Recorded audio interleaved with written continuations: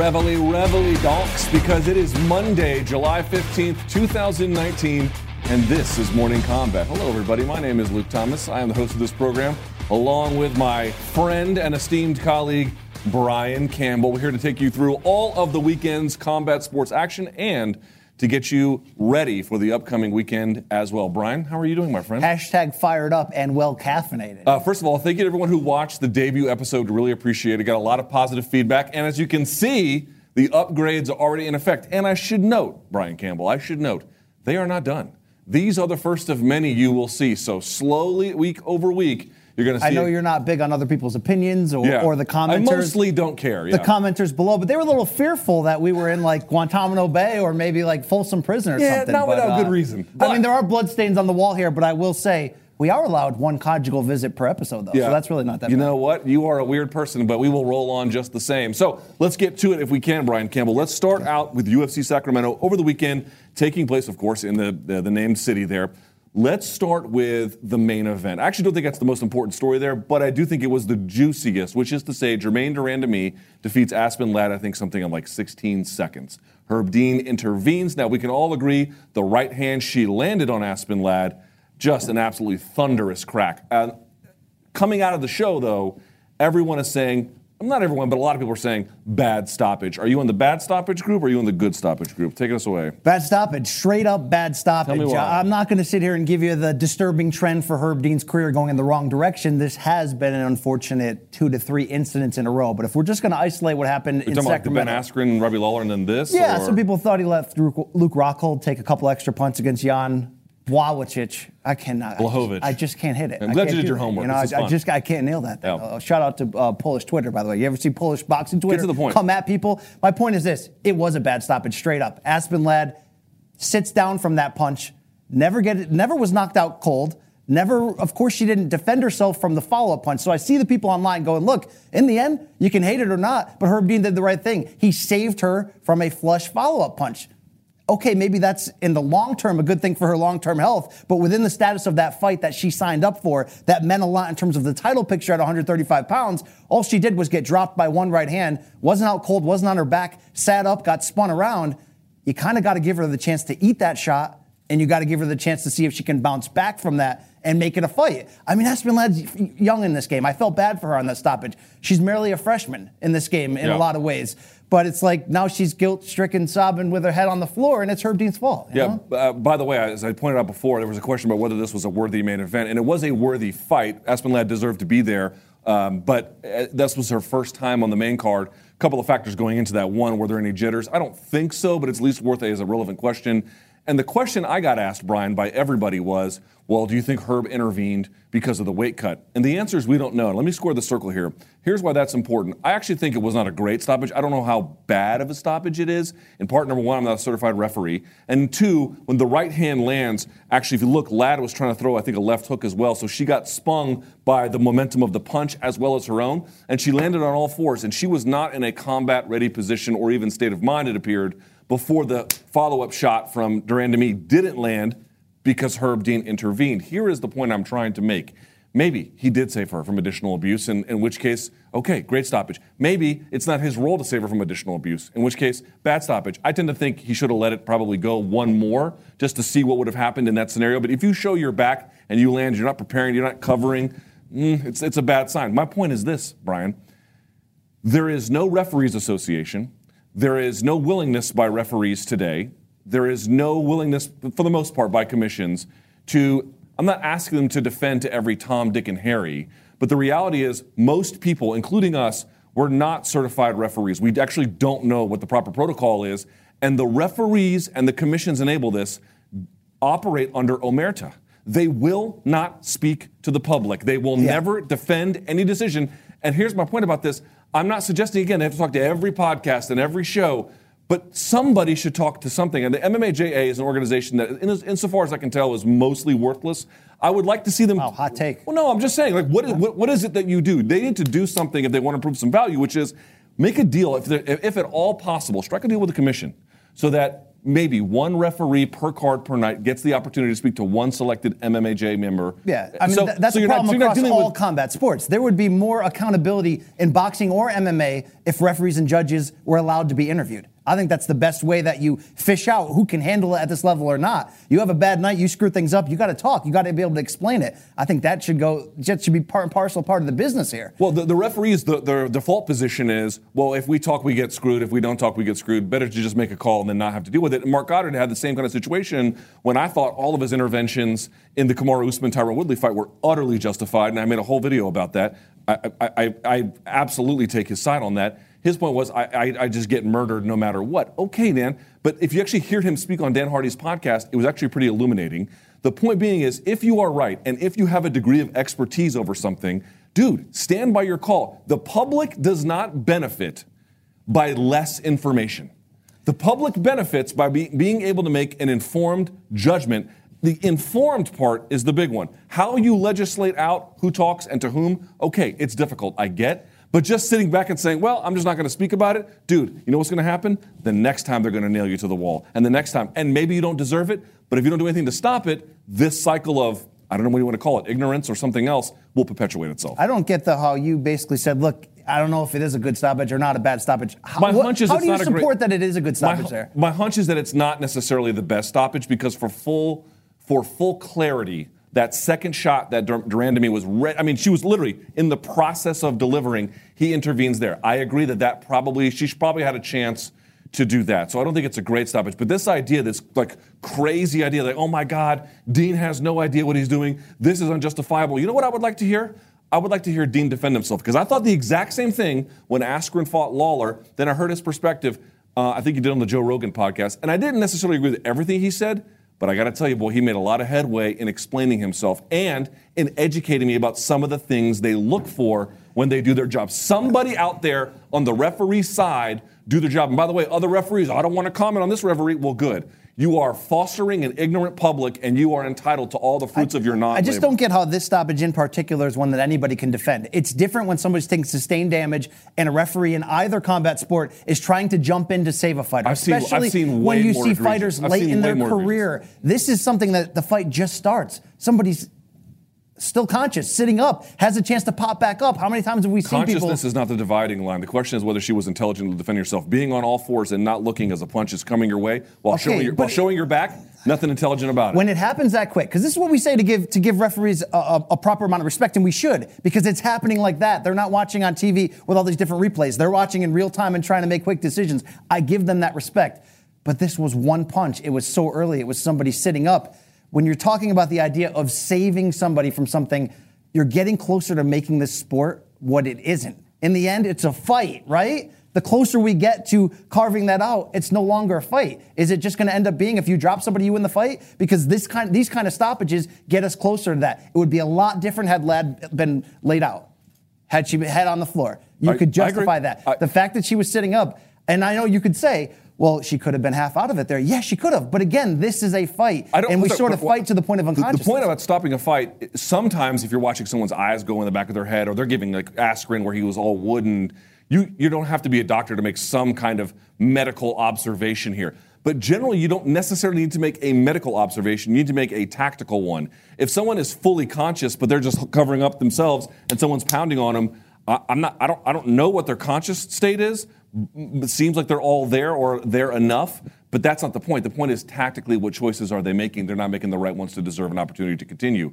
Again, I don't think it was the best stoppage. I do think RANDAMIE should have been afforded another chance. All right, you brought up a good point, though, in the middle of that rant. I'm going to do something we don't normally do, which is cut you off. Yes. All right, right now I got a shiv under this table if you're not going to let me do it. But my point is this: you mentioned the weight cut, and we all saw the video of Aspen Ladd. That's right, and it was terrifying. You want to see a reason to cut extreme weight cutting out of any combat sport? She looked more injured there than she did in the fight. 100%. That video, if you are UFC, if you are a state commission, if you are anyone associated with the sport, us journalists included, you're like, this is not what I want to be a part of. This is setting up people to fail. But was that scenario in the back of Herb Dean's mind? Right. This is my point. And people ask me the same question. Well, maybe Herb was considering the situation there.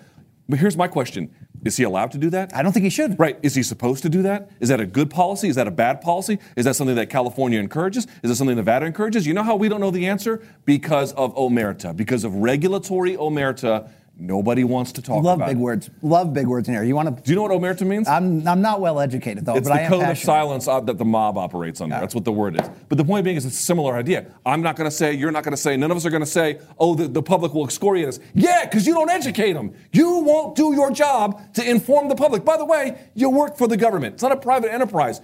Some level of public accountability is owed. Again, difficult questions. Was the weight cut a part of it? I have no clue. Because I have no clue, because they won't tell anybody. That's the most frustrating thing on earth. I love when you get fired up and passionate. You were like asleep before we turned the cameras on. This is driving me crazy. Right? They get mad at the public for being uninformed when they won't inform the public. Whose job is it? It's theirs. I don't want to get do your job. I don't want to get all Alanis on you, but did you pick up the irony and the idea of Jermaine Durandamy and Herb Dean? Because Herb Dean taketh and Herb Dean giveth away. Because the last time we saw Jermaine Durandamy lose, it was to current bantamweight and featherweight champion Amanda Nunes, and it was a stoppage in which Nunes is in full mount, trying to attempt to throw punches and elbows down, not really hitting anything. And you remember in 2013, Joe Rogan going off, going, "What is Herb Dean doing?" Yep. If it was Josh Rosenthal and Lesnar Carwin, two things would have happened. He would have let the fight go on. Yes. We would have gone home and got high. You got to understand that. I'm not turning this necessarily into a giant referendum on Herb Dean. I'm only pointing out that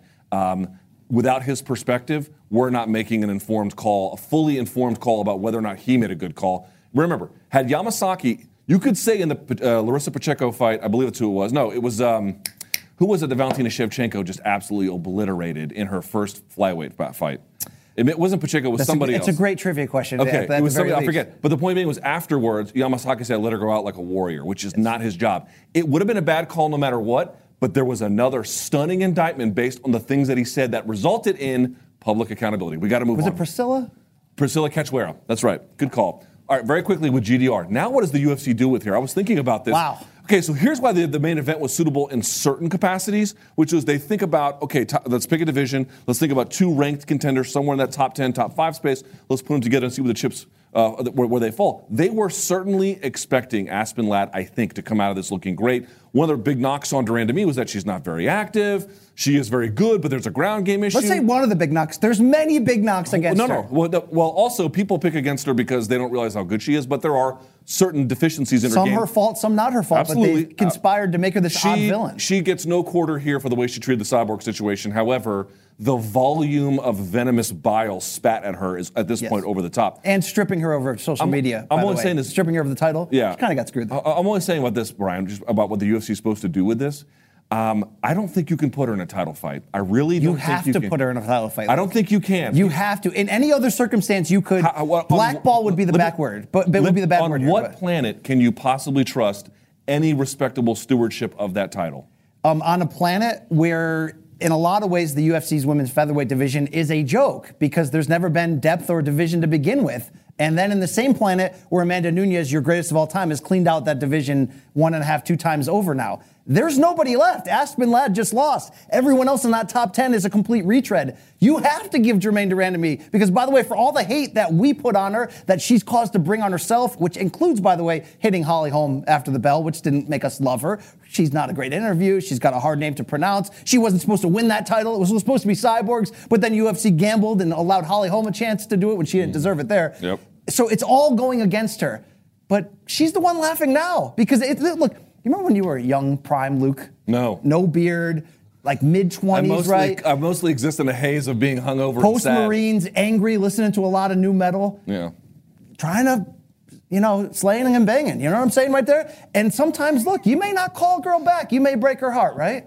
But guess what happens? You go to the doctor's office the next week. You find out that same girl got a job as the nurse right there. Dude, and now you have to deal with her. This is what's happening with the UFC right now. They want nothing to do with GDR.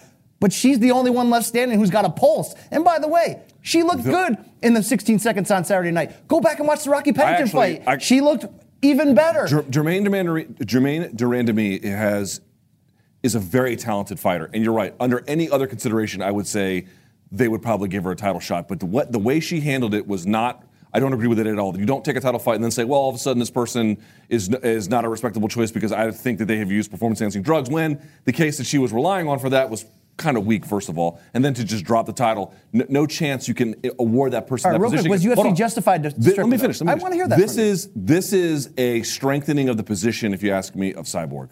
She's on the last fight of her upcoming deal against Felicia Spencer. Yes. So if she wins that, the UFC is going to say, well, you know what, Amanda, we really think this will be a great opportunity for you, because I don't see any real scenario short of absolute removal of anyone else in that top 10 that they're going to give Germaine de Randamie, who, by the way, is a part-time fighter and cannot be, even if she, let's say she wins, by the way, which is not out of the question. If she beats Amanda Nunes, let's say it's some kind of striking battle, again, I'm saying that's likely, but let's say it's possible. If that happens, Brian Campbell, because we've got to move on. We don't have to go anywhere. I'll be here all day. Here. You're going to rely on someone who's had, what, 4 fights in 3 years? Or okay, but you set up a trilogy. You set up a trilogy, and you say you got to be here, you got to be healthy, and you do this. But what about Chris Cyborg, by the way? Do you see her Bellator tweets? I did see those. Is that public negotiation? Or what is it? Different conversation for a different time. Let's move on. All right, so next up, California Kid comes back. Has the best win of his career, really, in terms of like the shortest win anyway.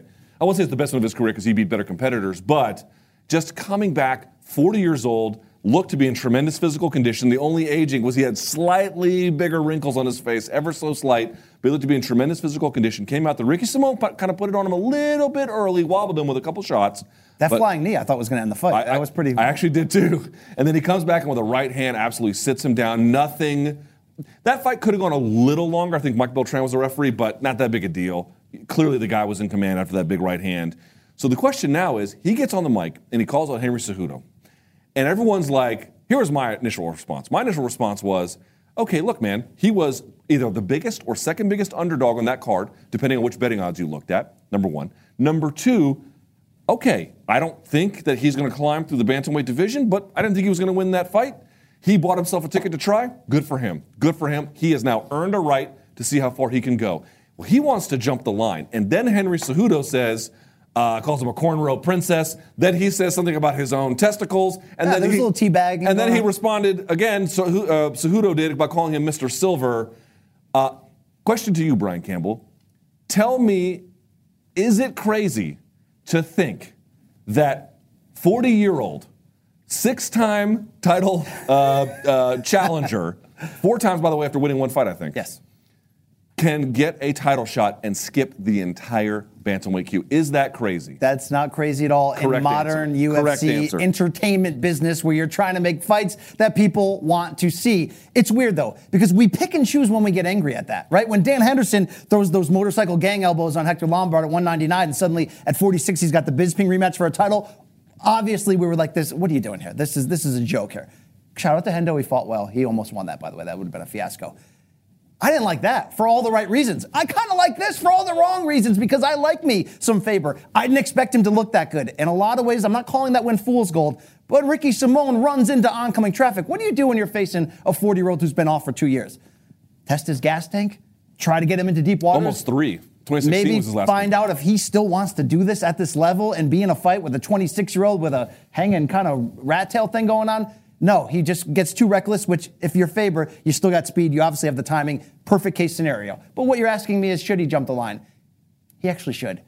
And it's not because... It's not because... Wait, I asked you, will he? Now you're advocating but there's a difference. There's a title difference. shot there's gerrymandering. A difference, though. I'm going to put some asterisks on here. There's a difference. Is it right? Absolutely not. Okay? Does it throw the idea of UFC rankings upside down and spit on them? Yes, but UFC constantly does that themselves. So we're in a world where there really is no fairness. So you got to just roll the balls out.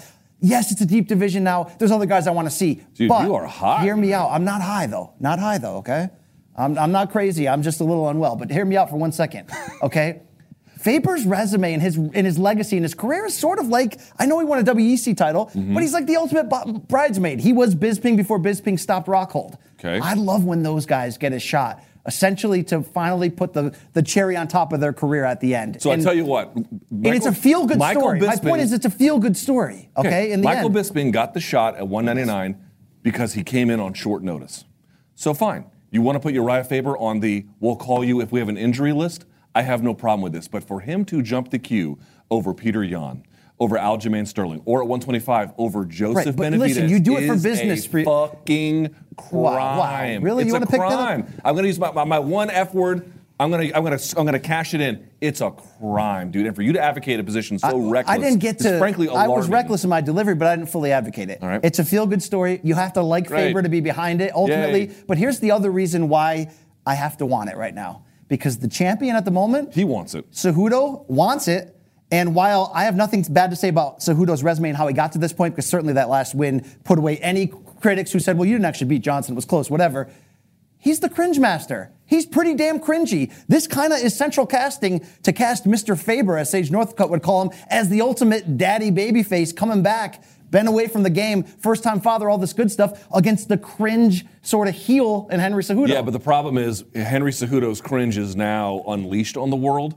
So it's like this cringe black hole. So now he's taking a guy like Faber, who is I couldn't say anything bad about Faber if I tried, other than his tweet about these nuts. I was like, oh my God, it's like, dude, I'm turning 40 in less than a month. He's older than me. How are we still writing tweets like it's 1994? There was no tweets back then, but if there were, that's what they would look like. It was like, oh my God, like how are we doing like I banged your mom jokes as a way to like get advancement in the professional world? I can't abide by. You know what I can abide by? I can abide by beating Jussier Formiga. I can abide by beating Jimmy Rivera. I can abide by the things that in this world Faber's not going to be around matter. long. So this comes down to entertainment versus a sport and the purity of a sport. I will agree with it. You will agree that the purity's out the window, right? No. The purity is only out the window to the extent you don't want to be a responsible steward of it. The idea that you can just say, well, let's throw the baby out with the bathwater. Dude, that's how you get CM Punk in the UFC, which is a failed experiment. And then everyone goes... That's how we get Greg Hardy on Saturday. Right, which we'll get to in a minute. That's how everyone goes, oh, right, that was a really bad idea. There are times to skirt the rules. There are times you got to play a little fast and loose. But a guy coming back with a great win, don't misunderstand me, he has a right to face contenders, ranked ones. I absolutely agree. I will take nothing away from him. But to jump the queue, because the guy... Here's the whole reason why it's happening. Because they won't pay Henry Cejudo the same to fight Aljamain Sterling or Joseph Benavidez as they would for Uriah Faber. Uriah Faber sells more, so... Let me make sure you're coming at me with the same energy. Hold on, let me explain. They have set up a system to force fighters to, on their own, want unnatural matchmaking to get rich. You pay them the same, you don't have this problem. Look, if it wasn't a world in which the UFC isn't violating their own rules or good thoughts or best practices, then I would say yes. But because we're in that world, I say no. Did you have this same energy when GSP came back and cut the line? Yeah, I didn't like it at all. I thought I called into Michael Bisping's radio show and told him to fight Yoel Romero, and then, this is a true story, hung up on him. What do you know about that? I hung up on Michael Bisping. At least you're consistent on your curmudgeonry. But I think in the end, because it's entertainment, you're telling me you want to get fired up from I want to see that? All those other guys are still going to get their shot. We'll see about that. I don't know. All right. Other parts of the UFC Sacramento card, then we'll wind up here finishing this part off. There were 3 standout 145-pound winners. I'm going to go first. I want to ask you who you think was the real 145 standout winner. So the winners were Josh Emmett. We can all agree looked fantastic. Andre Fili surprised me with that win. Yeah, amazing. And then Ryan Hall with, I thought, a really novel win on the prelim cards. I'll go first, then you go. For me, the top 145er, okay, I have a soft spot for Ryan Hall. I've known him for a long time, and you'll see on Dissected that something I'm going to get to. But you got to give it to Josh Emmett. And the reason why is because, number one, he's more advanced than the other two inside that division. For example, Andre Fili would have a 5-fight win streak, but for the split decision loss to Michael Johnson. Okay, Josh Emmett had him in a KO of the year situation. And really what stands out to me is, for somebody like Josh Emmett to suffer an absolutely brutal injury at the hands of Jeremy Stephens, a totally legit and legal one, but a brutal one just the same, to then come back and have a KO of the year contender, and then after that, to then really put it on somebody as respectable as he did. Dude, Josh Emmett is... And finally got a bonus, by the way. How stiff was that jab, by the way? Unbelievable. I always thought it was a bad matchup for Mirsad Bektic, but I really thought he would test him in the wrestling. He had nothing for him. Josh Emmett is one of these guys.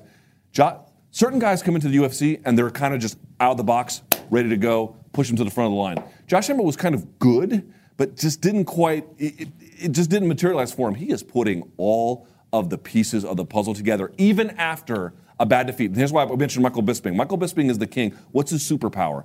He had like a quarterback. He could forget an interception, get back out there on the next series, and then march down, score a touchdown. Dude, for Josh Emmett to not be mentally scarred by a vicious loss like that, where he doesn't even have taste buds, or I should say feeling, in part of his mouth now still, And to have these wins back-to-back like this, I take my hat off to Josh Emmett. Who's your top? And one more bonus point for Josh Emmett, by the way. UFC is the house of bad tattoos. We talk about it all the time. Darren Elkin's chest looks like a fitting rage. An ex-girlfriend scratched him up. Josh Emmett might have the actual best set of tattoos going. Megan Anderson is better. She has good black and gray work. Who's your top 145er? All right. The answer, not to agree with you, is Josh Emmett because he's closer to a title shot and for all the reasons of what he came back from and he looked devastating. But from sort of a touching your heart perspective, I thought Ryan Hall's performance jumped off the screen in terms of creativity, in terms of evolvement. Look, we've never seen him lose in the UFC. We kind of forgot about him because he disappeared for 2 years, comes back against BJ Penn. But when you look at that performance, I thought it was an evolution in so many ways, adding striking, but creative striking to what is already a very impressive jiu-jitsu practice. I mean, you can say what you want about Elkins as an opponent. He'll test you in a certain way, right? If you don't kill him, he may end up getting up in that ass by the end of the fight. Speaking of Miroslav Bektic. Speaking of septic tank there. But ultimately, why Hall impressed me the most is he's got that special style. He sort of brings the old era of the one-dimensional era of the Damian Maias, but got smart guys in his corner and for us and Kenny Florian. And in the end, dude, he was doing Mr. Miyagi type stuff there. It was very efficient. It was very calm. It was very just sort of slip out of the way this way and kind of come with these crazy rolls. I'm interested to see if he can keep getting better, where he actually fits in. I don't like the idea of him going up to 155, but at featherweight, I wonder how his style would work against the very elite if he can keep winning. I agree. Also, I don't think evolvement is a word. Dude, I'm making things happen here. All right, you can. Okay. I look. And last thing, we didn't mention hardly at all, but for Andre Fili, dude, I thought for sure. I didn't know. I never think for sure someone's going to win or lose, but I forced a gun to my head. I've been like, Shayman Moraes is strong, athletic, good everywhere. And only guys he's ever lost to are very good fighters. To beat Magomed Sharipov and Sadiq Youssef. So I thought Andre Fili had his hands full. Dude, and to get a guy like that out of there in the first round, extremely impressive. He almost had the biggest pop of the night. I know there were a lot of Sacramento. I was looking for Mitch Richmond 100%. To walk out. There was a lot of Sacramento guys on that card, but the pop for Fili on that knockout. No doubt about it. And he earned it. So congratulations to him as well. Okay, so we now look ahead. Because, UFC Sacramento, Dana White was like, if you don't want to watch these cards, don't. Mission accomplished. I saw the website traffic. Woo! Okay, so point being is this. We now look ahead. UFC on ESPN 4, I believe, is this coming weekend. I think is it 5, 4 or 5? No, I can't. By the way, if you're still calling it ESPN on Fuel TV 17, you're a nerd. I don't know. It's ESPN Fight Night San Antonio. Okay, can we get UFC San Antonio, but it's going to air on big ESPN. If you actually look at the card, except for that main event at UFC 240 between Frankie and Max, I would actually argue this card's deeper. So I'll pitch this one back to you. I went first in the last one. Now it's your turn, Brian Campbell. When you think about this card, there's a lot of different ways you could go. What is the biggest and most important storyline heading into it? I think it surrounds the main event. And because this welterweight division is so hot right now, it's not only reloaded and flipped upside down with Usman beating Woodley, bringing a fresh face on top and a new set of contenders who hadn't faced him before, but when you add in the Jorge Masvidal factor, now you've got a red-hot guy, a guy who's putting the words Conor McGregor in his mouth, by the way, which is very smart right now. Suddenly this fight, I think, means a lot more to the idea of getting yourself into a very important fight that we want to see, and also is just sexier at the moment because RDA is not washed.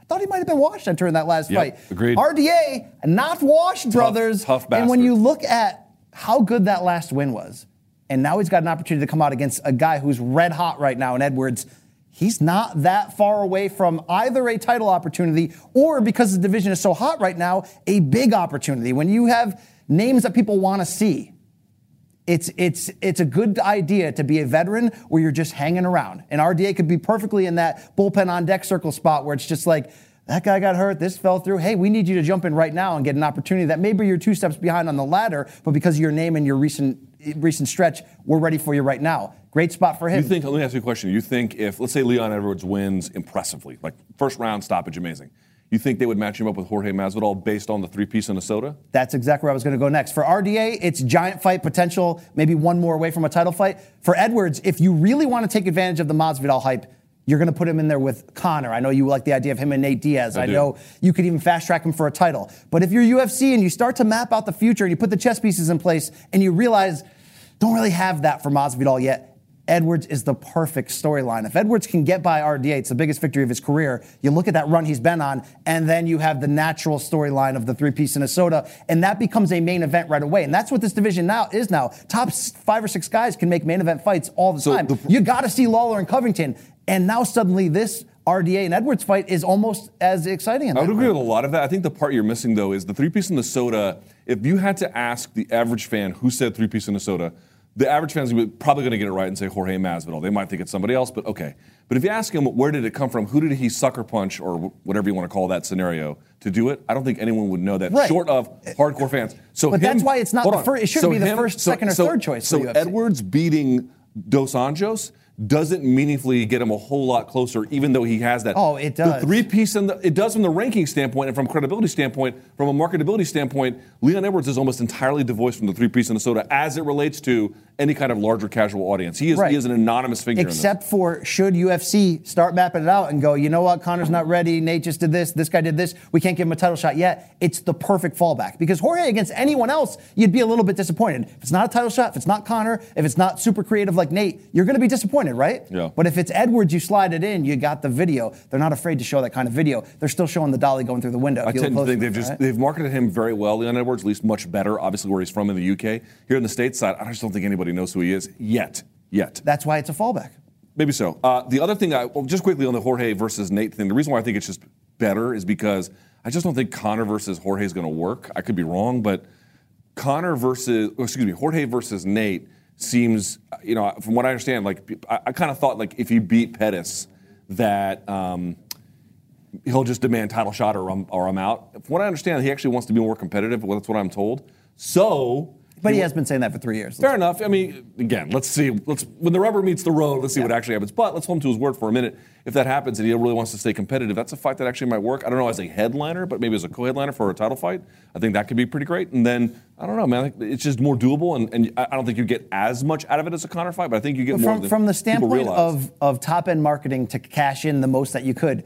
The only problem I have with Nate and Jorge, and obviously as a fan, I'd pop for Nate and Jorge, but the only problem I have is they both play the same position from a marketing standpoint. Yeah. They're both the crazy. You don't get the contrast, but what you get is you get the unbridled enthusiasm of the fan base. Who's the babyface in that then? If Nate. I think Nate might be the babyface in that one.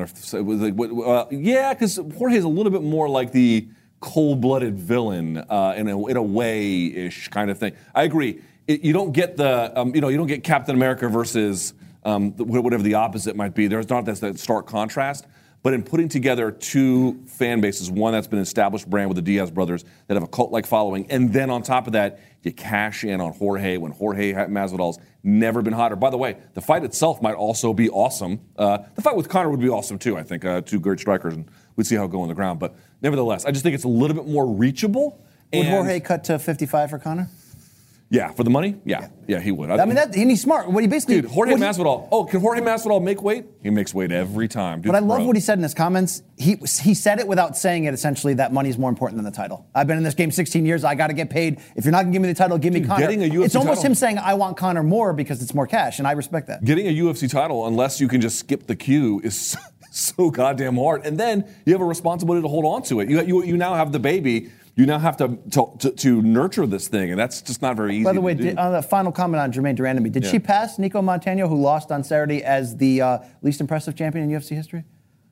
Ooh. She got out of that dungeon, is what I'm saying. Yeah, is it on Montano question. now? Or is it on a couple of those early guys, like a middleweight? And see, I don't have... Okay, the shots after the bell by Durandamy are a bad thing. I just don't get lathered in the same kind of soap of hate that all the other fans do, with like how crazy they get about it. So I agree that it was bad. So to me, no, I would not say she's the least impressive. However, I would say that the way she handled it against Cyborg, utterly indefensible. No way you can countenance that. Montano got screwed worse, by the way, in terms of again. I agree. There's a lot of ways. There's a lot of ways that didn't go well for her either, and not necessarily her fault. Okay, so let's turn the page if we can. We mentioned UFC San Antonio coming up. I didn't get to mine here very quickly, just fast. Greg Hardy is going to be, I don't think he's on the co-main event anymore. He's going to fight Juan Adams. I think they put it out of that co-main event third role. Spot. So, here's what I have picked up on. I wonder what you think of this theory. I don't know it to be sure, so I'm actually not going to stick my heels in the ground on this one. I have a feeling, though, that fans are never going to like him. But fans might be willing to hold on to their hate to a degree that it's marketable. Hold on. Unless he looks bad again. And then I noticed there was this enthusiasm for CM Punk, who of course was not that. He was very much the hero. But he looked really bad against Mickey Gall. And then he comes back again against Mike Jackson and looked Like there was just no. It was go away heat. It was X-Pac heat. It was get off my TV screen. So heat. here's what I'm thinking. This is my theory about Greg Hardy. If he can turn out to be a legitimate heavyweight prospect, and I don't know what the answer to that is. Again, Smolikov fight. People are like, what's the value in that? When a guy is that green, talking about Hardy, he needs reps for the camp, needs reps for the walkout, needs reps for everything. No, Smolikov is not going to get him ready for the next title shot whenever that may happen. But it's just a matter of getting reps. That was the value in Smolikov. So now I'm taking on Juan Adams. Boy, he's got a real heavyweight in his hands here. So we're going to see exactly how good he is. My only point is, if he looks bad against Juan Adams, I think we're going to get to a position where both the UFC and the fans might say to themselves, you know what, I'm kind of just done with him. I don't even have the energy to dislike him. You only have the energy to dislike Greg Hardy if he is taking advantage of something you feel like he didn't earn, or you just don't want to see someone like that in that position. Again, my view is, I don't know the guy. I think what he did was reprehensible. If you can't fight in a cage in this country, I don't know what you can do. But a feel-good second chance story, which is still in play, only works if you're good. Only works if you have ability. Right, and he has never apologized for what he did. He's not entitled to a second chance, good feel story, at least not to the wider public, maybe to the people that know him. All right, real quick, if he does look bad, still gets a win, but just, does UFC cash him out? Or do they find a Houston Alexander who's willing to circle away from Kimbo Slice for no reason? Yeah, I think he probably gets another run at it. But then, they'd be looking for the exit probably at that point. All right, there's a couple other things in that card that I think we have to mention at least. Let's save that for the odds and ends segment. We'll get to that at the very end. But I agree, there's a ton of little nuggets in that whole thing. So let's talk about the other. I got to tell you, I am so pumped for this upcoming fight. First of all, the UFC San Antonio card is excellent, as we mentioned. Thurman, Manny Pacquiao taking on Keith Thurman. Dude, you're the boxing guy more than I am, certainly. I am all in on this fight, and I'll tell you what. Let me tell you why I'm all in, and then I'll love to hear you respond. It is one of these fights where the storylines in boxing and in MMA, as you well know, a lot of times they are amplified to a degree where they no longer seem palatable to your sense of reality. It's like, what does this say about his career? It says fuck all. It doesn't say anything. Like nothing. I mean, that's not always the case, but it was like, what does it mean for Canelo Alvarez to fight Rocky Fielding? Not a damn thing other than, let's make sure that the check comes in on time to zone. That kind of a thing. This one to me, though, Keith Thurman with the elbow injury and then the shoulder injury, I believe, as well. Hand injury, being out as long as he was. Then coming back against Jose Cito Lopez. I rewatched the fight today, or I should say on the way up here. Oh, my God, dude. Oh, deep waters. He was in trouble. And by the way, everyone talks about the 7th round. 6 and 8 weren't great for him either, right? But when he last left the division, so what was he top? March 2017 or so? At that time, I went back and looked at all the rankings. He was number 1 or number 2 in that division at the time, depending where you looked in his division. Pound for pound, certainly top 10. And since then, here comes Errol Spence. Here comes Terrence Crawford. But Bud Crawford, even up a division. No, when he went away from the sport in March after beating Danny Garcia in 17, he was the best welterweight in this post-Mayweather-Pacquiao era. Just so happens, by the way, that Pacquiao is still lingering. Right, so then he goes away, he comes back, and he didn't look terrible, but he did not look himself, to the point where people are saying, oh, he was a power puncher. Now they're saying, well, the right hand's not what it used to be. Now it's the left hook. And Manny Pacquiao, who looked like ass against Jeff Horn, then has a nice win over Lucas Batiste, then has a nice win over Adrian Broner. Didn't stop anybody, but looked pretty. Oh, he stopped Batiste, but didn't stop Broner. But looked a lot better. People are betting on 40-year-old Manny Pacquiao. He just became the favorite. It just switched. Over 30-year-old Keith Thurman. What is going on here? It's wild. It is so wild. And it's like this fight, just star power-wise, it's a big deal. Summer blockbuster pay-per-view, that's all good. But the most intriguing thing was kind of exactly what you nailed, that Pacquiao has less questions to answer entering this fight at age 40 than Keith Thurman. And that's wild, because if you would have booked this fight 2 years ago, after Thurman gets the win over Sean Porter, gets the win over Danny Garcia, he's the next big welterweight at that moment. You'd have to favor Thurman. You'd have to favor him big, because he was still Keith one-time Thurman then. 2 years later. Now they're calling him run time. They call him a lot of bad things that have to do with time. Yeah, and now it's not just being knocked on the ropes against Jose Cito Lopez and not covering up, not punching back, just sort of looking lost. Was sort of lucky to get out of that and survive with a majority decision. Yes, he won more rounds. In the end, that was a good performance. But he looked so bad against a journeyman comeback guy that you mix that with the time away, and during that time he got married. And I'm not saying that women soften a man. I'm saying that, I don't know, he just does not feel like the same guy. I'm glad you're not saying some dumbass shit. He does not feel like the same guy from before then. And it kind of goes back to that Danny Garcia fight. Because if you remember the Porter fight from 2016, rough and tumble, 12 rounds, back and forth, give and take. Danny Garcia fight was Thurman building a lead and then coasting down the stretch. Right. It was almost like De La Hoya against Tito Trinidad when he gave away the end of the fight. In the end, it's a split decision, and you're like, wait, did Keith Thurman run? Did he just kind of give that away? And the hardcore critical fans are still holding that in the back of their head. And then you go, hey, by the way, I know we talk about Manny Pacquiao ending an 8-year streak of no knockouts recently. Keith Thurman hasn't knocked a dude out in a while. You're really entering this fight going, is 30-year-old Keith Thurman coming back from that break still that elite guy? Does he have the backbone? Is he willing to bang if this fight gets dirty?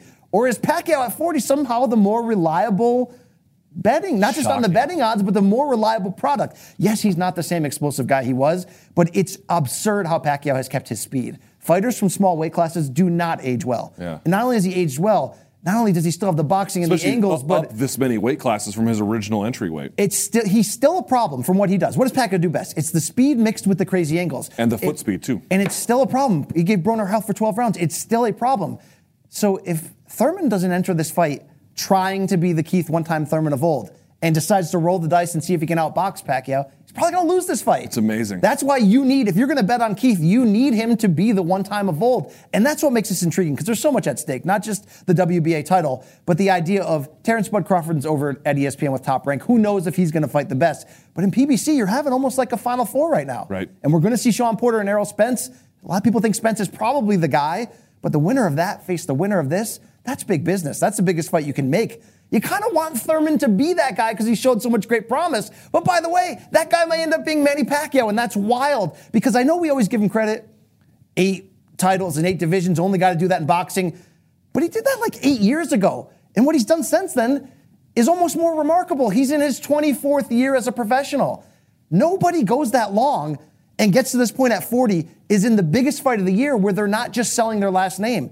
He's not selling his last name in this fight. He's actually has a chance to prove over the next 6-9 months that he's still the best welterweight in the world. You know, and that's wild because we wrote him off rightfully after that Horn fight. If this feels like, even though Thurman got the win over Lopez, this feels like he's at the same juncture Pacquiao was after that Horn fight. To me, what is this fight about? To me, the fight is about who is Keith Thurman, right? And you would have sworn after the Garcia fight, okay, not again a split decision win. Wasn't his best performance, but you would have said, okay, this guy is battle tested. He's faced the inside brawlers, the outside movers. He has a good right hand. He's been rocked in fights. He's come back. He's kind of done it all. This is, I mean, maybe he doesn't beat a Spence or a Crawford, but this is a completely known commodity.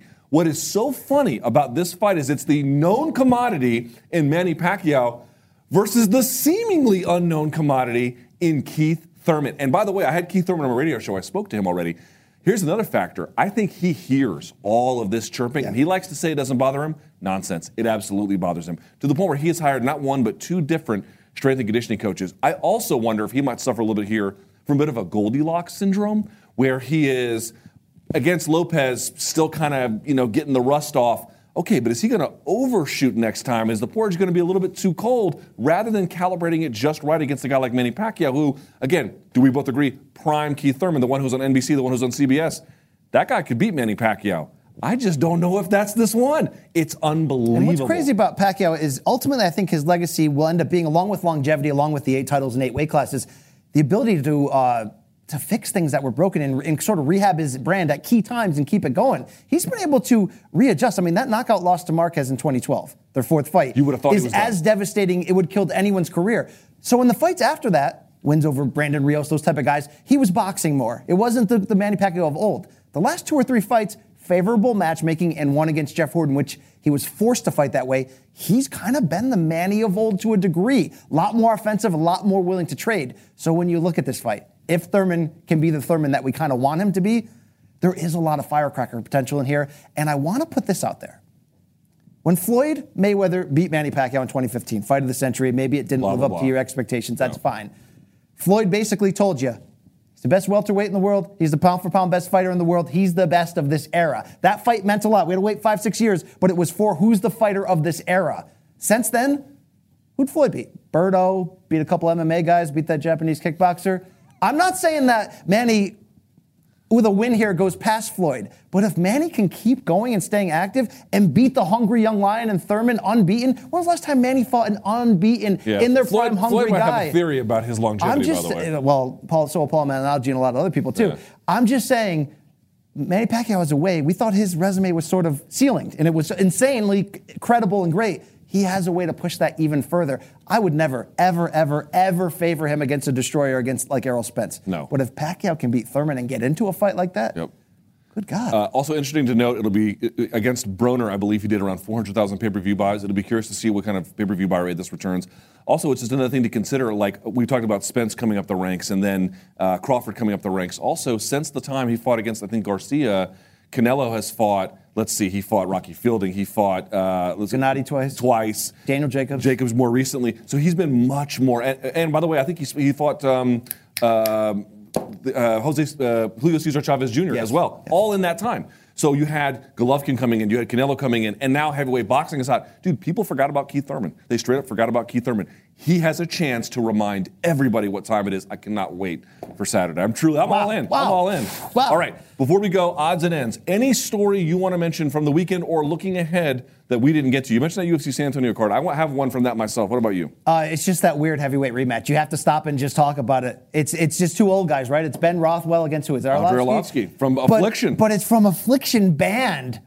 2008. Yeah. It just stopped for a second and realized how friggin' long ago that was and what Speaking of longevity. what the landscape of MMA was. It was Fedor against Tim Sylvia. You had Vitor Belfort buried on the undercard. You were probably listening, like I said, new metal back then. I mean, did you have the thing? Did you have the? I was just out of the Marine Corps, so I had a little bit of facial hair. Yeah. I don't have a stat to back this up, but is this the most absurd? Like I fought you once and then I fought you in a rematch this far removed. I mean, it's pretty ridiculous. Heavyweights have more longevity than any other weight class. That's a fact. And popularity, as Kimbo Slice showed us, dies hard for old, more established figures. By the way, I'll say this: when Arlovski beat Rothwell the first time, that was peak Arlovski, man. I'm not saying a little post-peak, peak Arlovski's UFC. That was the fight that led him to get the Fedor fight, if I'm not mistaken. In which case, he was looking awesome. Right, but he got sent to hell.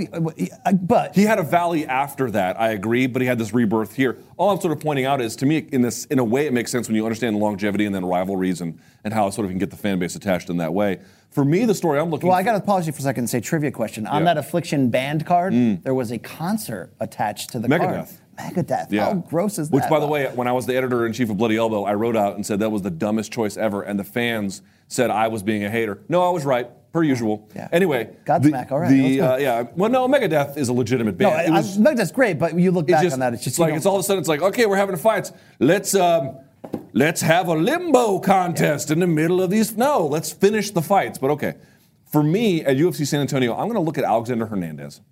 He had all that momentum, and he was calling Don Cerrone day drinking Don heading into UFC Brooklyn. And everyone was like, okay, all right, like this guy appears to be ready for the spotlight. And old day drinking Don had another idea, didn't he? But here's the thing. Alexander Hernandez is very athletic. He's still very young.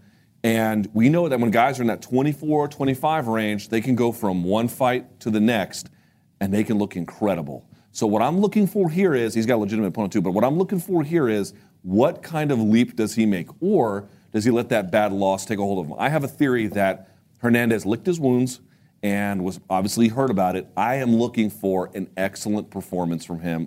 I'm not guaranteeing that, but my hunch is that we're going to see a guy who really utilized that loss. They say you learn more from your losses than your wins. I'm expecting well done. And hey, James Vick, Dan Hooker, put it in my veins. Oh my God! Yeah, I had him in studio on Friday. He looks ready to rock. So that's an important fight. One guy's going to be going in the wrong direction. And also Dan Hooker coming off that horrible loss to Edson Barboza. You had James Vick coming off the heartbreaking loss to Paul Felder. You punctured a guy's lung and you still couldn't win. By the way, he told me he was looking for that money to pay off his house. He didn't get it. So this is the one where he's looking to pay off. I mean, there's a lot on the line here, man, on Saturday. So Pac Thurman as well as UFC San Antonio. And this podcast, you can get this on iTunes, Apple Music. You can get it on Spotify. You can get it a lot of places. So if you like the video, give it a thumbs up. Subscribe to the channel, donks.